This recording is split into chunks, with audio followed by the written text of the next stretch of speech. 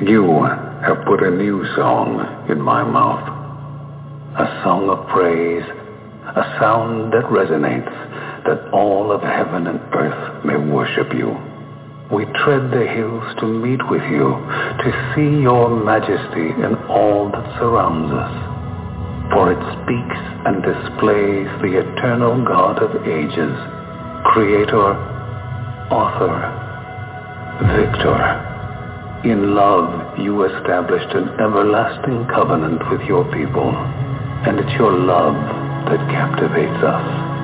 As children of the King, we rush in as waves unrestrained, overcome, overwhelmed, that the King, crowned in glory and splendor, would reach down to place a crown upon our heads. So we raise our banner, the banner we boldly stand under, the banner of Jesus Christ. From dusk to dawn, from age to age, your praise resounds in all the earth. Deliverer, Redeemer, ruler of an everlasting kingdom that cannot be shaken. We trust in the name of Christ Jesus, the only King, forever.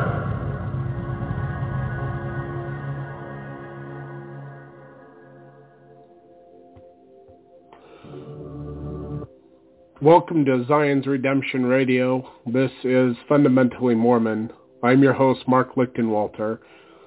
The guest call-in number is 917-889-8827. That's 917-889-8827. You can find this at blogtalkradio.com/fundamentally Mormon. And the text will also be posted on my Facebook wall at facebook.com/LAZURUS1977. You can also find the text and the audio to this radio program on iTunes at Fundamentally Mormon and in the different Facebook groups that I am an admin of. Some of those groups are LDS Last Days Prophecy and Gospel Discussions, LDS Gospel Mysteries, Latter-day Unity, and others. You can find the pages that I admin also on my Facebook wall. And if you enjoy this program, please friend request me or follow me and make me one of your close friends. We try to put out as many episodes as we can during the week. But I'm thankful for you to be here today. Let's get right into the reading today. We are going to be reading out of Ogden Kraut's books. You can find his books for free to read online at ogdenkraut.com. That's OGDENKRAUT.com. That's OGDENKRAUT.com.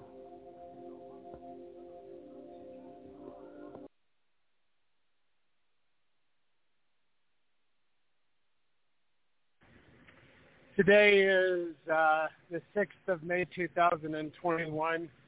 The guest call-in line is 917-889-8827. Oh, you're kind of breaking up, so I will take over that. I can't really hear you breaking up. But today We're going to be reading... Oh, I can hear you now. Are you there? Yeah, I was just saying it's the 21st day of May 2021, and I will we can hear that. mute myself until... Yeah, I'm out at Huntington Power Plant. And the guest call-in number we couldn't really hear. Okay. The guest call-in number I'm going to repeat just in case anybody didn't hear it. It's 917-889-8827. It's hard for him to talk right now. He is up towards the mine, and he will get on in just a minute, in a little bit. So tonight is a continuation of what we were reading yesterday. This is going to be the Catholics, Part 3 of Chapter 11 of Holy Priesthood, Volume 4, pages 120 to 130. And we need to say the opening prayer also. I was just thinking about that before I get into the reading. Since he is not able to, I will give the prayer tonight. Our Father in heaven, We thank thee for this time that we have to learn of thee, learn thy words, understand what thou would have us learn about, and help us, Father, to please be open-minded and understanding that we might receive your witness tonight. We ask thee special blessings on those who are listening to this program, who are honest followers of God, who are humble followers of thee. We ask blessings for the things that their hearts are needing at this time, Father. Help us to be able to answer questions, even if it puts us on tangents. Help us to be able to speak to those that you would have hear your word tonight. We are truly grateful, Lord, for the time that thou gives us to be able to do this. And we hope to have thy Spirit to be with us this day and say these things in the name of your Son, Yeshua, our Messiah. Amen. Okay, so let's get right into that. The Catholics, Part 3 of Chapter 11 of Holy Priesthood, Volume 4, pages 120 to 130. For as the eternal law, that is, the will of God, the Creator of all, for the preservation of the natural order, permits the indulgence of the bodily appetite under the guidance of reason and sexual intercourse, not for the gratification of passion, but for the continuance of the race through the procreation of children. So, on the contrary, the unrighteous law of the Manichaeans, hopefully that's right, Manichaeans, in order to prevent their God, whom they bewail as confined in all seeds, from suffering still closer confinement in the womb, requires married people not on any account to have children, their great desire being to liberate their God, instead, therefore, of an irrational craving in Abraham to have children. We find in Manichaeus an irrational fancy against having children. So, the one preserved the natural order by seeking in marriage only the production of a child, while the other, influenced by his hierarchical notions, thought no evil could be greater than the confinement of his God. And then it has 3 asterisks, which I am not sure if this means it's going to be a quote or not, as it wasn't yesterday. And it says, For Sarah did not connive at any criminal action in her husband for the gratification of his unlawful passions, but from the same natural desire for children that he had. And knowing her own barrenness, she warrantably claimed as her own the fertility of her handmaid, not consenting with sinful desires in her husband, but requesting of him what it was proper in him to grant. Nor was it the request of proud assumption, for every one knows that the duty of a wife is to obey her husband. In reference to the body, we are told by the apostle that the wife has power over her husband's body as he has over hers. So that while in all other social matters the wife ought to obey her husband in this one matter of their bodily connection, as a man and a wife, their power over one another is mutual, the man over the woman and the woman over the man. So when Sarah could not have children of her own, she wished to have them by her handmaid, and of the same seed from which she herself would have had them, if that had been possible.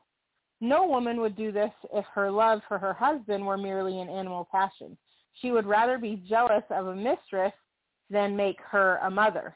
So here, the pious desires of the procreation of children was an indication of the absence of criminal indulgence.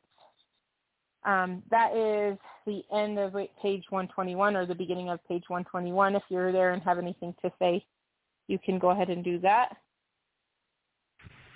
I'm good. Oh, there you go. Okay. I didn't know if you were still out of service or not. Okay. Continuing on. We may thus easily understand how Abraham, seeing that his wife was barren, I'm getting confirmed that your passkey to pair with Mark's iPhone.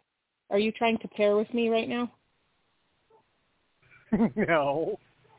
Okay. I'm actually dumping on the Grizz at the power plant at Huntington. Okay.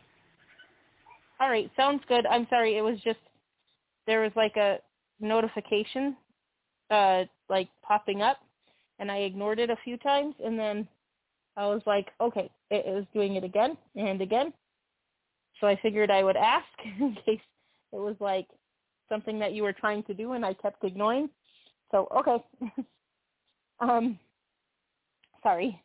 We may thus easily understand how Abraham, seeing that his wife was barren and that she desired to obtain from her husband and her handmaid the offspring which she herself could not produce, acted not in compliance with carnal appetite, but in obedience to conjugal authority, believing that Sarah had the sanction of God for her wish, because God had already promised him an heir from his own body, but had not foretold who was to be the mother.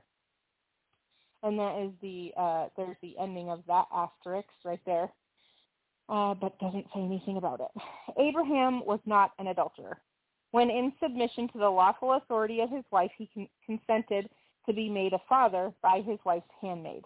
But from the nature of the relationship, for a wife to have two husbands, both in life, is not the same thing as for a man to have two wives. That we regard the explanation already given of Abraham's conduct as the most correct and unobjectionable. Jacob, the son of Isaac, is charged with having committed a great crime because he had 4 wives. But here, there is no ground for a criminal accusation, for a plurality of wives was no crime when it was the custom. There are sins against nature and sins against custom, and sins against the laws. In which, then, of these senses did Jacob sin in having a plurality of wives? As regards nature, he used the woman not for sensual gratification, but for the procreation of children. For custom, this was common practice at the time in those countries. And for the laws, no prohibition existed.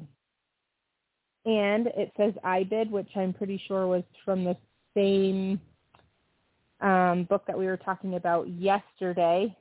Do you remember what that was off the top of your head, Mark?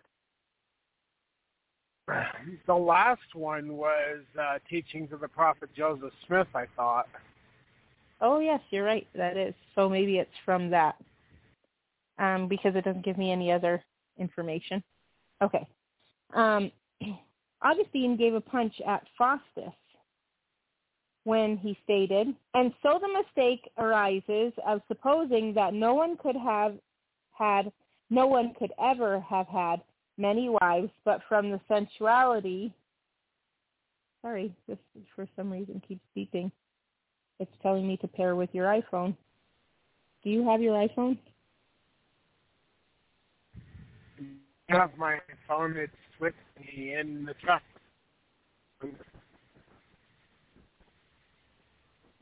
For some reason, it keeps sending me notifications to pair. Confirm my passkey to pair with your iPhone. Nope. What is the deal? Okay, guess what I'm going to do? Satan. I'm going to turn off the...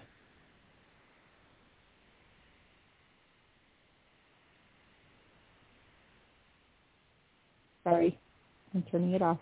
Are you using... So we'll stop doing that. Okay. Okay.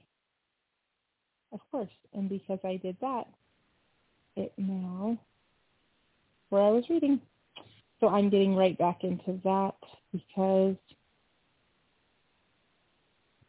I'm sorry that there was that distraction, but I just turned it off, so now there is none. Okay.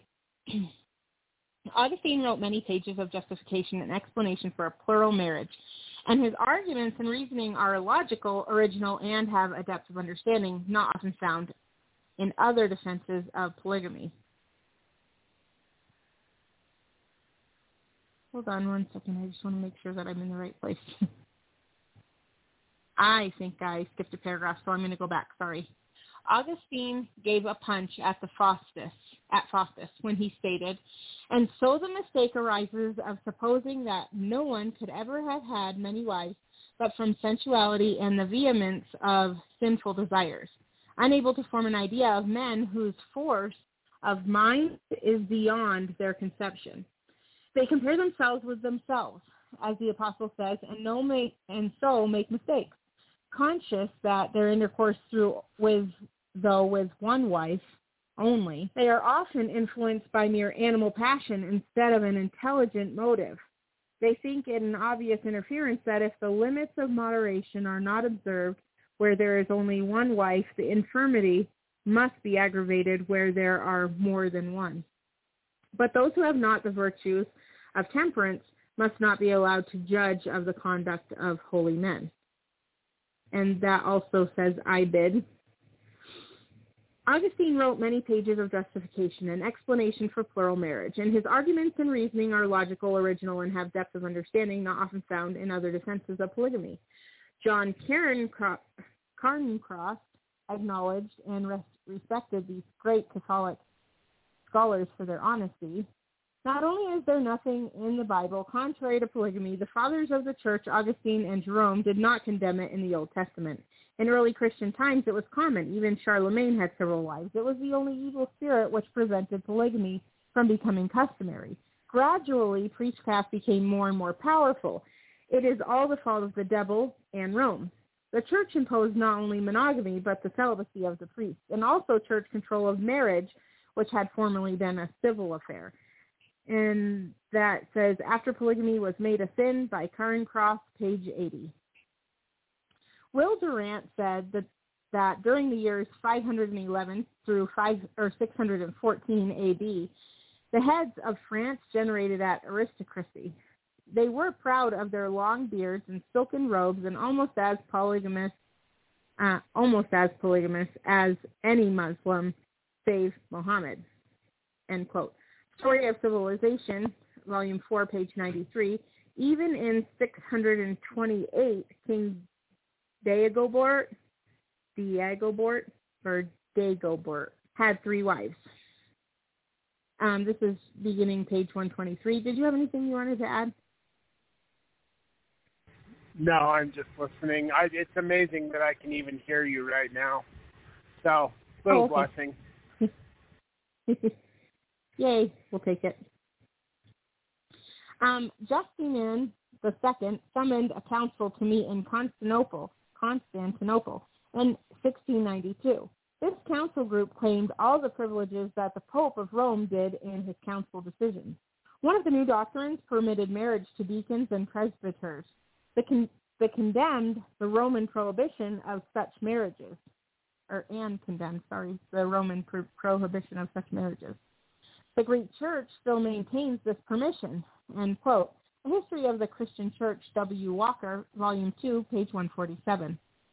Charlemagne the Great, from 742 to 841, succeeded to the throne as king of the Franks and annexed France and a large part of Germany in 800 A.D. He was proclaimed Caesar by Pope Leo III. As an emperor, he spread Christianity and learning throughout the empire. See New Modern Encyclopedia, page 213. Strangely enough, this man had several wives. For many years, the leadership of the Roman Catholic Church had mixed opinions on plural marriage, and apparently the popes never instigated any definite doctrine against it until the year 866. The occasion was when Prince Bogoris of Bulgaria, with many of his people, joined the church. Plural marriage was a major concern to them. They wrote to the Pope for the official view on the subject. Pope Nicholas I wrote, quote, "Therefore, if one is found to have 2 wives at the same time, he is to be compelled to lose one and keep the first." Can polygamy be... Sorry, now I'm getting a phone call, and I'm trying to get back into it. You can take the phone call if you want. I can talk for a minute. Nope, I'm good. Go ahead.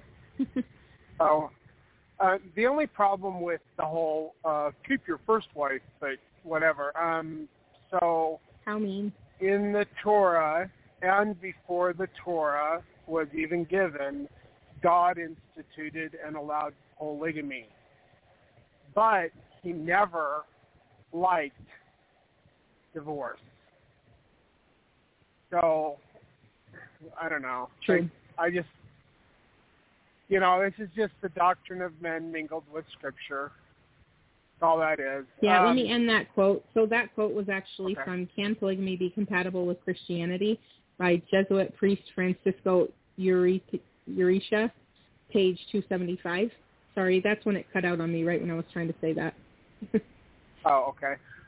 The other thing that's kind of cool, just because I think it's cool, I'm actually a direct descendant of Charlemagne, and Kim's seen that genealogy, and I'm a direct descendant of Charlemagne through the kings and queens of Scotland. So I think that's cool. All the genealogy is fun. But every time I hear Charlemagne, I'm like, oh, hey, that's my great-granddaddy.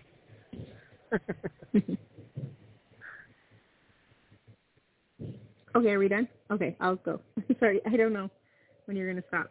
Okay.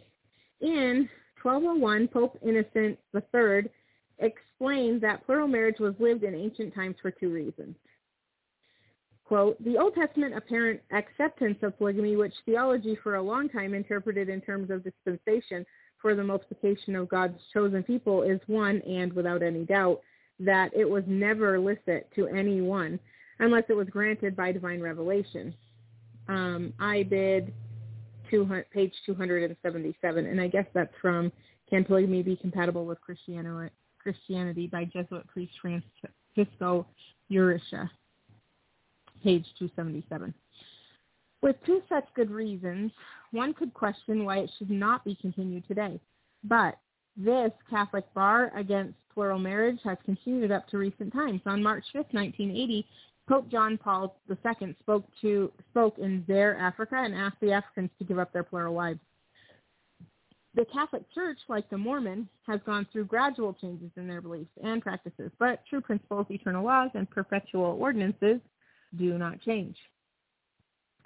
St. Thomas Aquinas, from 1225 to 1274, called the Angelic Doctor, was an Italian Dominican friar. He was the most famous and probably the most influential of the medieval scholastic philosophers.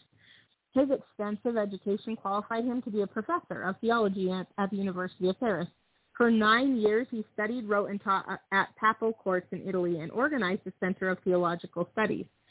Thomas's most famous work, the Summa Theologica, is a vast and closely argued summary of his doctrinal position on almost all subjects. He wrote many other works besides, such as commentaries, a series of major works on special topics, numerous exegetical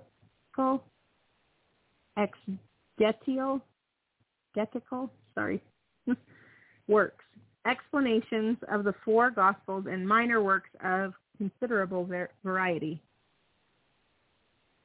I don't even know what that means, exegetical works. Weird.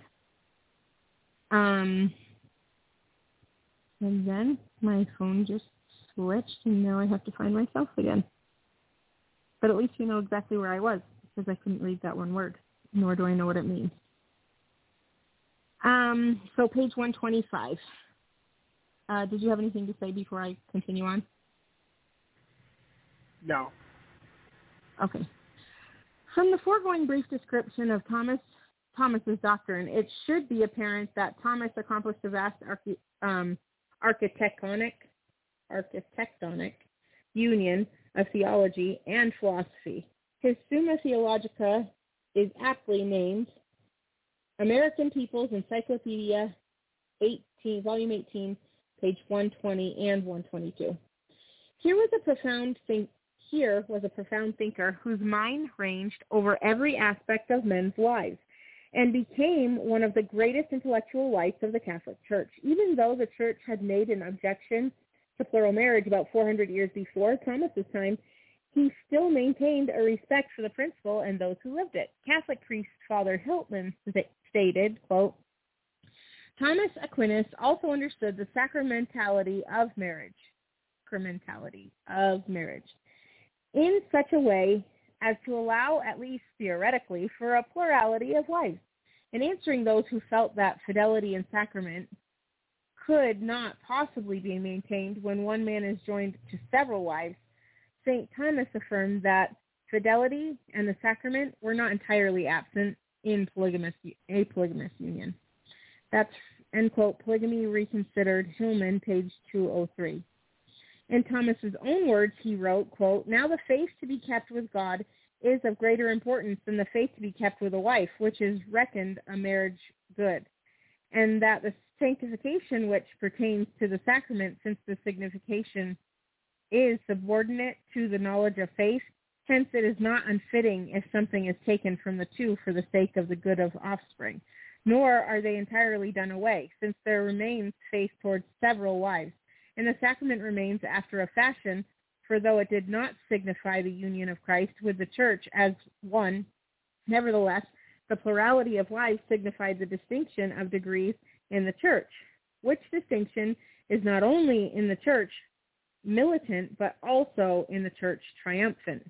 Consequently, their marriages signified somewhat the union of Christ not only with the church militant, as some say, but also with the church triumphant, where there are many mansions." John 19:2, also Summa Theologiae, supplement, page 65. Going back in time, the northern were Teutons, who came up through Denmark into Sweden and Norway, and early chief Dan Mikiliadi gave his name to Denmark, Dan's March. Norge, or Norway, was taken from the Northway. Their chiefs in the 10th century made inroads to those countries. Harold Bluetooth, from 945 to 85, gave Denmark Christianity, and King Olaf Skotkonung made Sweden Christian. I think I'm butchering a lot of these names because they're foreign to me.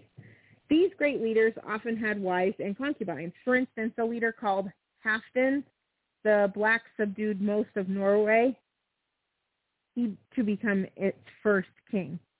So his name is Halfdan the Black. Okay. His son, Harold Harfager, from 860 to 933, was challenged by rebellious chieftains. Gyda, whom he wooed, refused to marry him until he should conquer all Norway. He vowed never to clip or comb his hair till it was done. He accomplished it in 10 years, married Gyda and 9 other women, cut his hair, and received his distinguishing name, the Fair-Haired. Olaf, son of Trygiv, was a great-grandson of Harold of the Fair Hair. He was a very merry, frolicsome man, and Snorri of Iceland, gay and social, very generous, and finical in his dress, stout and strong, the handsomest of men, excelling in bodily exercises every Northman that ever was heard of. He could run across the oars outside his ship while men were rowing, could juggle 3 sharp-pointed daggers, could cast 2 spears at once, and could cut equally well with either hand. Many a quarrel he had, and many an adventure. While in the British Isles, he was converted to Christianity and became its merciless advocate. When he was made king of Norway in 995, he destroyed pagan temples, built Christian churches, and continued to live in polygamy. The Bonders opposed the new religion fiercely and demanded that Olaf should make sacrifice to Thor, as in the ancient ritual. He agreed, but proposed to offer Thor the most acceptable sacrifice, the leading Bonders themselves, whereupon they became Christians. Another Olaf, called the Saint, reunited Norway in 1016, restored order, gave righteous judgment, and completed the conversion of the land to Christianity. He was a good and very gentle man, says Snorri, of little speech, and open-handed, but greedy of money, and slightly addicted to concubines. End quote. The Story of Civilization, Will Durant, Volume 4, page 502 and 03. Okay, that you can talk anything about if you need to right there. That's a break. He's slightly addicted to concubines. Oh, my goodness. Anyway, I just came off of Horseshoe, so it's not a good area for me to talk. Oh, okay. It was obvious at this time that both Catholic and Protestant theologians could accept the doctrinal aspect of the plural marriage, but not the practice of it. That does not mean no one lived it. Even emperors such as Charlemagne, Lothair, and Pepin had officially accepted several wives. Cairncross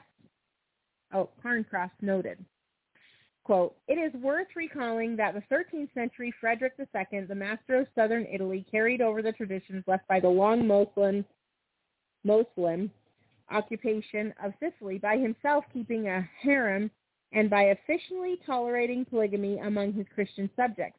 There is no record of a papal protest against his policy after polygamy was made." End quote. After polygamy was made a sin, page 64.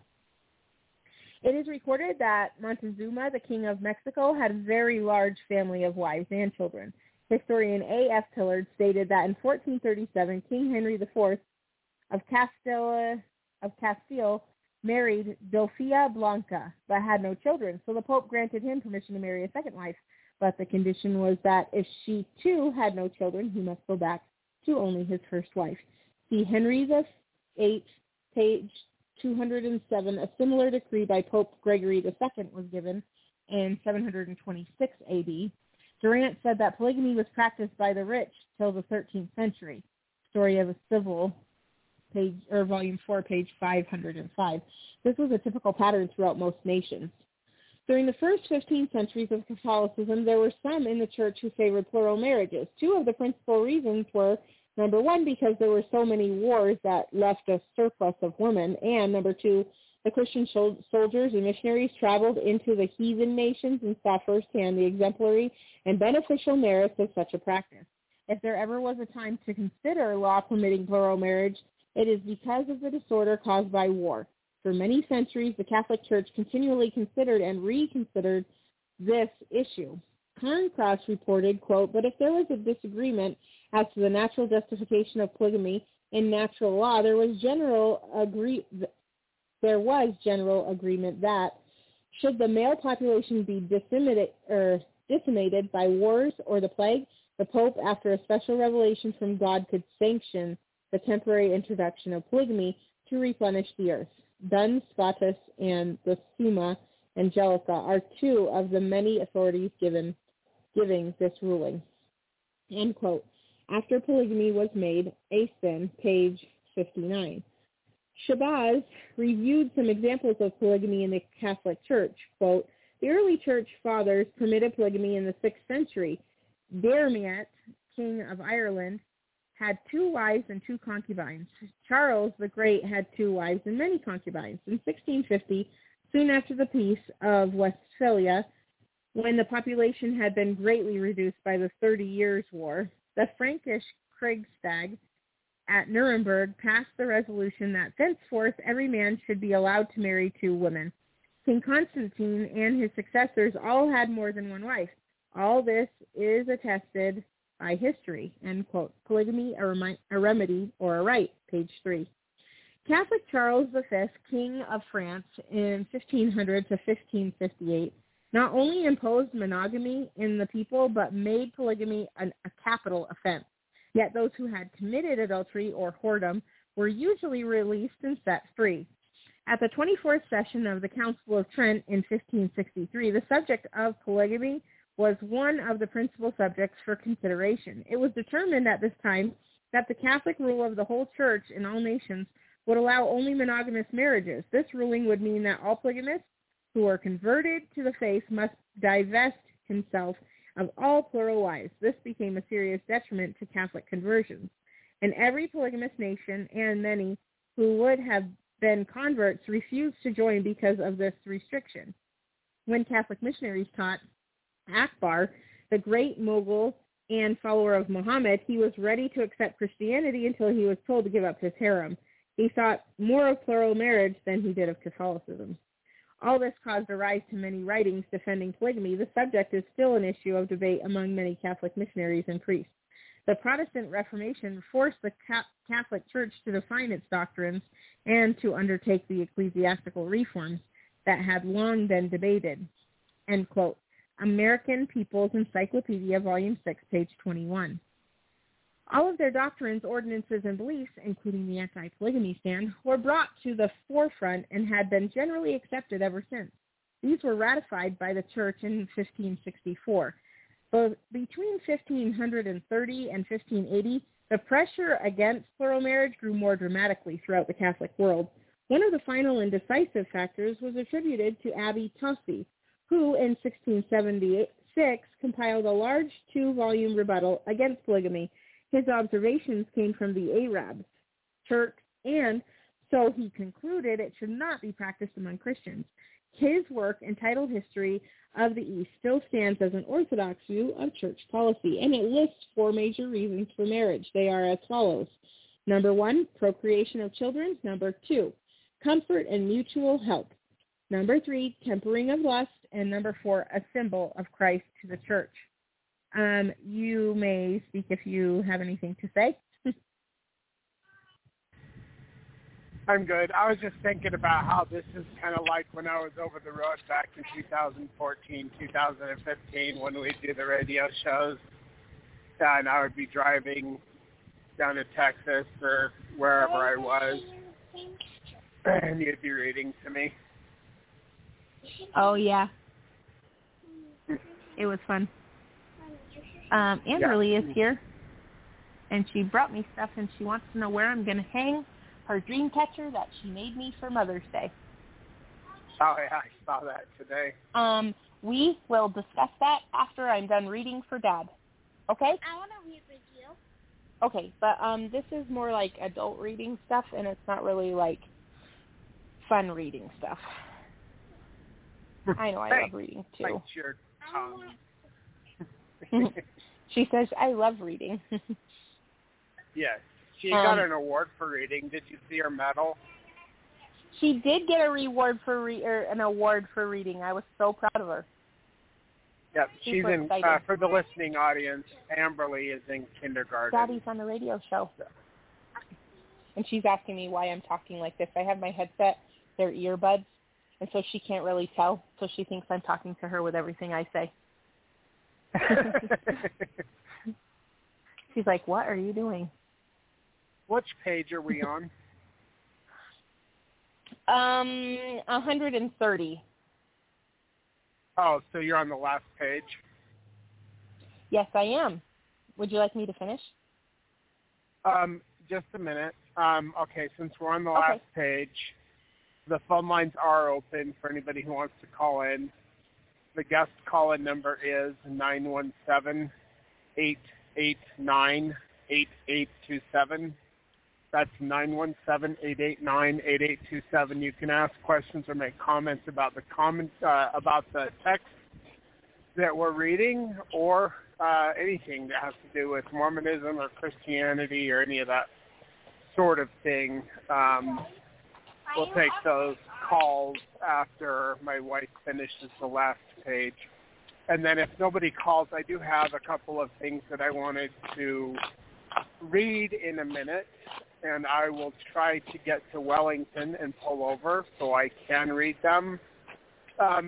So just real quick, I've got people that ask me questions on the Facebook all the time. I literally have no time to,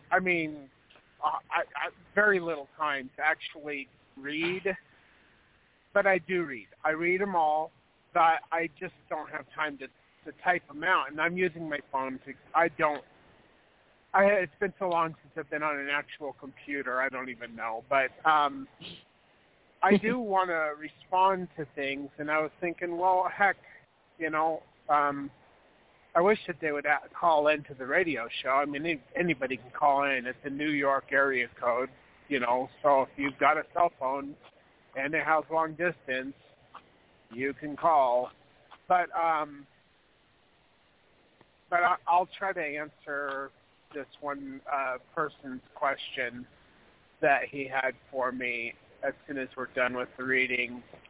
And then, like I said, if anybody has any questions or comments, the guest call-in number is 917-889-8827, and I have about 5 miles until I get to I can pull over and read the stuff that are the question that a particular individual has asked me about the March servant and some other things as well. So, all right, I'll mute myself, and you can get into the last page of the reading for today. Okay. He fails to point out that each of these purposes can also be achieved in plural marriage, but are unavailable to those women who can't find an unmarried monogamous man. Philosophers, civil officers, and leading Catholic churchmen have failed to solve the problem and plight of their surplus women. They seek every possible justification for monogamy at the sacrifice of the widows, spinsters, and other single women in their society. And that is the end of that page. Now we're on chapter 12, page 131. The Munsters defended polygamy with their lives. Do you want me to keep going on that? You can give a little preview, and that'll give me time to get to where I can park. There's really nowhere to park on Ridge Road where I'm at right now. Okay. The Munsters defended polygamy with their lives. Of the several different polygamous advocates in societies, none has proved as unusual and interesting as that of John Bockelson, John of Leyden, and his Anabaptist followers in Munster, Germany, during the mid-1500s. Anabaptist was a name given to those who denied the validity of infant baptism, among other things, and were the extreme left in the army of reformers. John Bockelson They also didn't believe that sprinkle baptism was a valid form of baptism, so they would do full immersion baptism because they understood what it meant to baptize, where that word came from. So they would do full immersion baptisms, and they didn't have a name for themselves, but they were called by their enemies the Anabaptists. And when the Catholic Church found out about what they were doing, baptizing, the church would take them down to the water and baptize them until they drowned to death. That's how the wonderful Catholic Church decided to execute these poor innocent people. Nice. Okay. John Bockelson was born an illegitimate son of the mayor in a small Dutch town near Leyden, Holland. He was trained as a tailor but soon ventured into other fields. He became restless and traveled throughout Europe and later spent 4 years in England. He loved poetry and acting and soon found his gift as an eloquent orator. His success came quickly when he became a preacher in the Anabaptist movement that was spreading across Holland in 1533. The leader of this new revival was Jan Massey, who selected John for a mission to Munster, Germany, to convert the town from other Protestants and Catholics. John did just that. His success was phenomenal, and the town was soon converted to the Anabaptists. That is the end of your page. Yeah, and anybody can go ahead and go to ogdenkraut.com, and once you're on the main page, you can find where it says read Ogden's books. Click on that link at ogdenkraut.com. That's OGDENKRAUT.com, and you can go down to Volume 4, and that is Chapter 12 in Volume 4. And, you can read that. Or there's like 70-something books that are published there. I think that there's only a couple that weren't on the site. But pretty much everything that Ogden wrote is there. And all Ogden did is he compiled, information, early church leaders, history books, people from, quotes from Ellen G. White and other historical figures and historians. So, and then he gives some commentary on things, and it's just really interesting. And I think people that are interested in deeper things can go there and learn a ton of information about seer stones and the United Order and prophets and the changes in the LDS Church and celestial marriage, polygamy in the Bible. Blood atonement. There's a ton. One of my favorite books on there is Mysteries of Creation, which is really great. And As It Is Translated Correctly, which is a book about the history of the Bible and how many different translations and the different changes within the translations.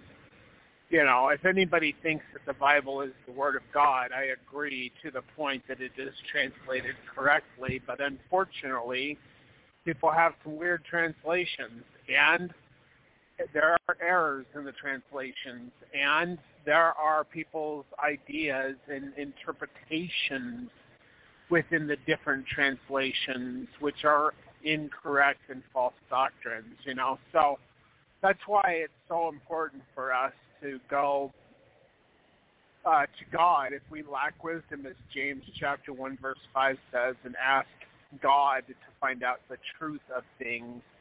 And then if we diligently search for the truth, he will give it to us if we are willing to actually put the time in to try and understand, what it is that is the truth. So the guest call-in lines are open now, 917-889-8827, and the studio is open so we can see those phone numbers as they do call in, if there are any callers that do call in. There's also a chat room for people to ask questions and make comments, but it keeps shutting down, and I don't know why. It's driving me nuts. Anyway, I am almost to Highway 6 off of Ridge Road in Wellington, so I'm just about to the point where I can get to the question that the individual had. Now, they were telling me, I just go off of memory, they were telling me that a year ago they started getting revelation. And they thought that they were going to be this great prophet and all this. And I've heard this so many times. The fact of the matter is, when God opens up your ability to get revelation, you will start to receive revelation from God and from Satan and the angels on both sides. So anytime you get a revelation, you need to make sure it is from God.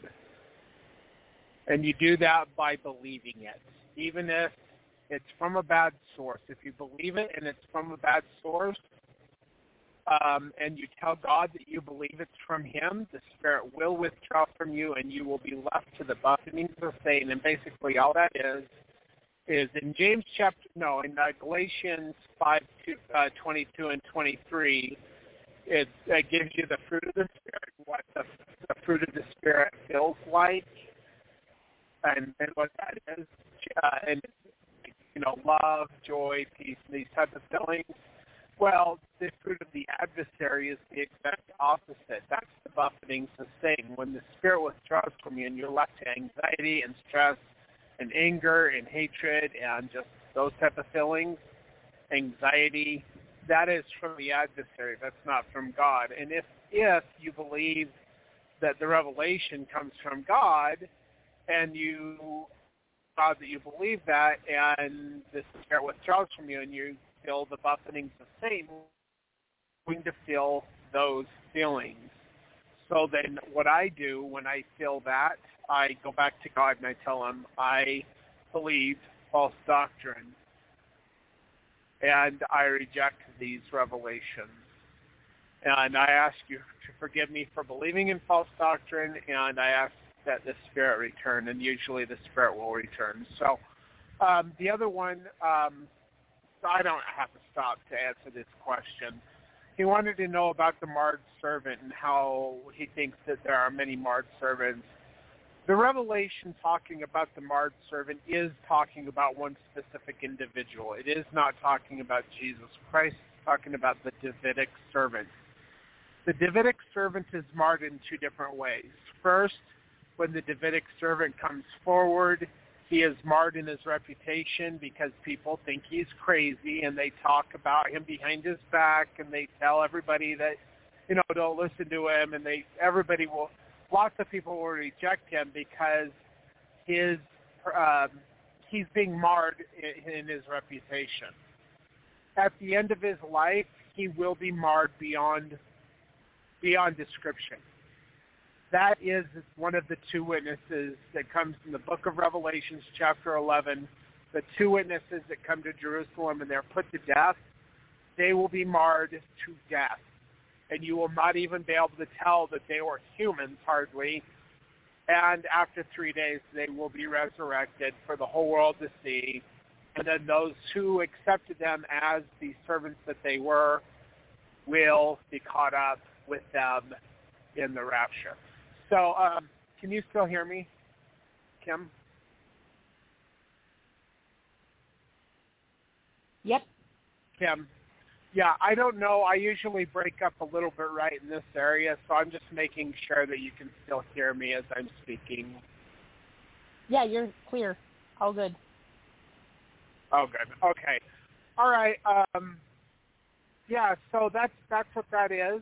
And I'm glad that he asked me the questions. Now, if there were other questions that people have asked me on Facebook, I don't know, because I didn't really read a whole lot on Facebook today when I got up. I'm just tired.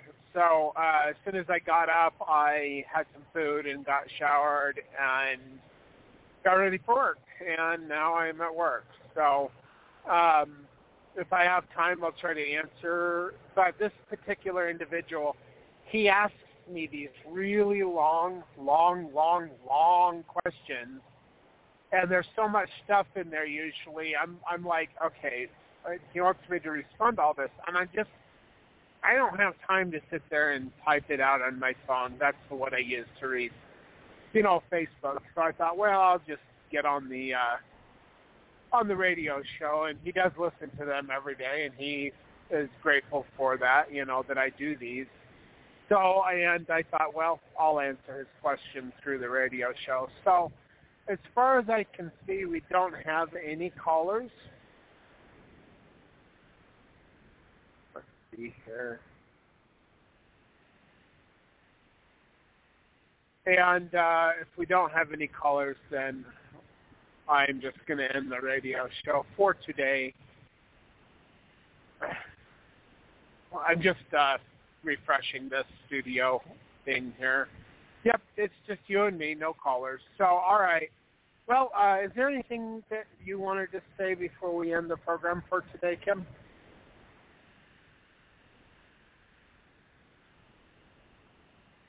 No, not particularly.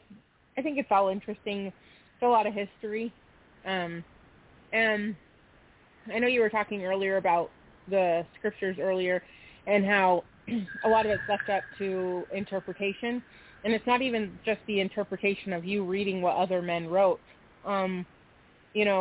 If you have any experience getting revelation, some of the revelation is a little bit different according to whoever's getting the revelation. So God uses the tools to speak to his people, but even the tools themselves, interpret things the way that they feel like God is trying to say it. Well, okay, so God doesn't speak. Well, okay, I've had God give me revelation in a couple of different ways.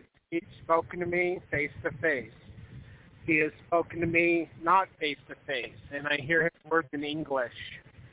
Then there's revelations that he gives me where I know what he's saying, but he's not using words. And it's up to me to put them into my own words.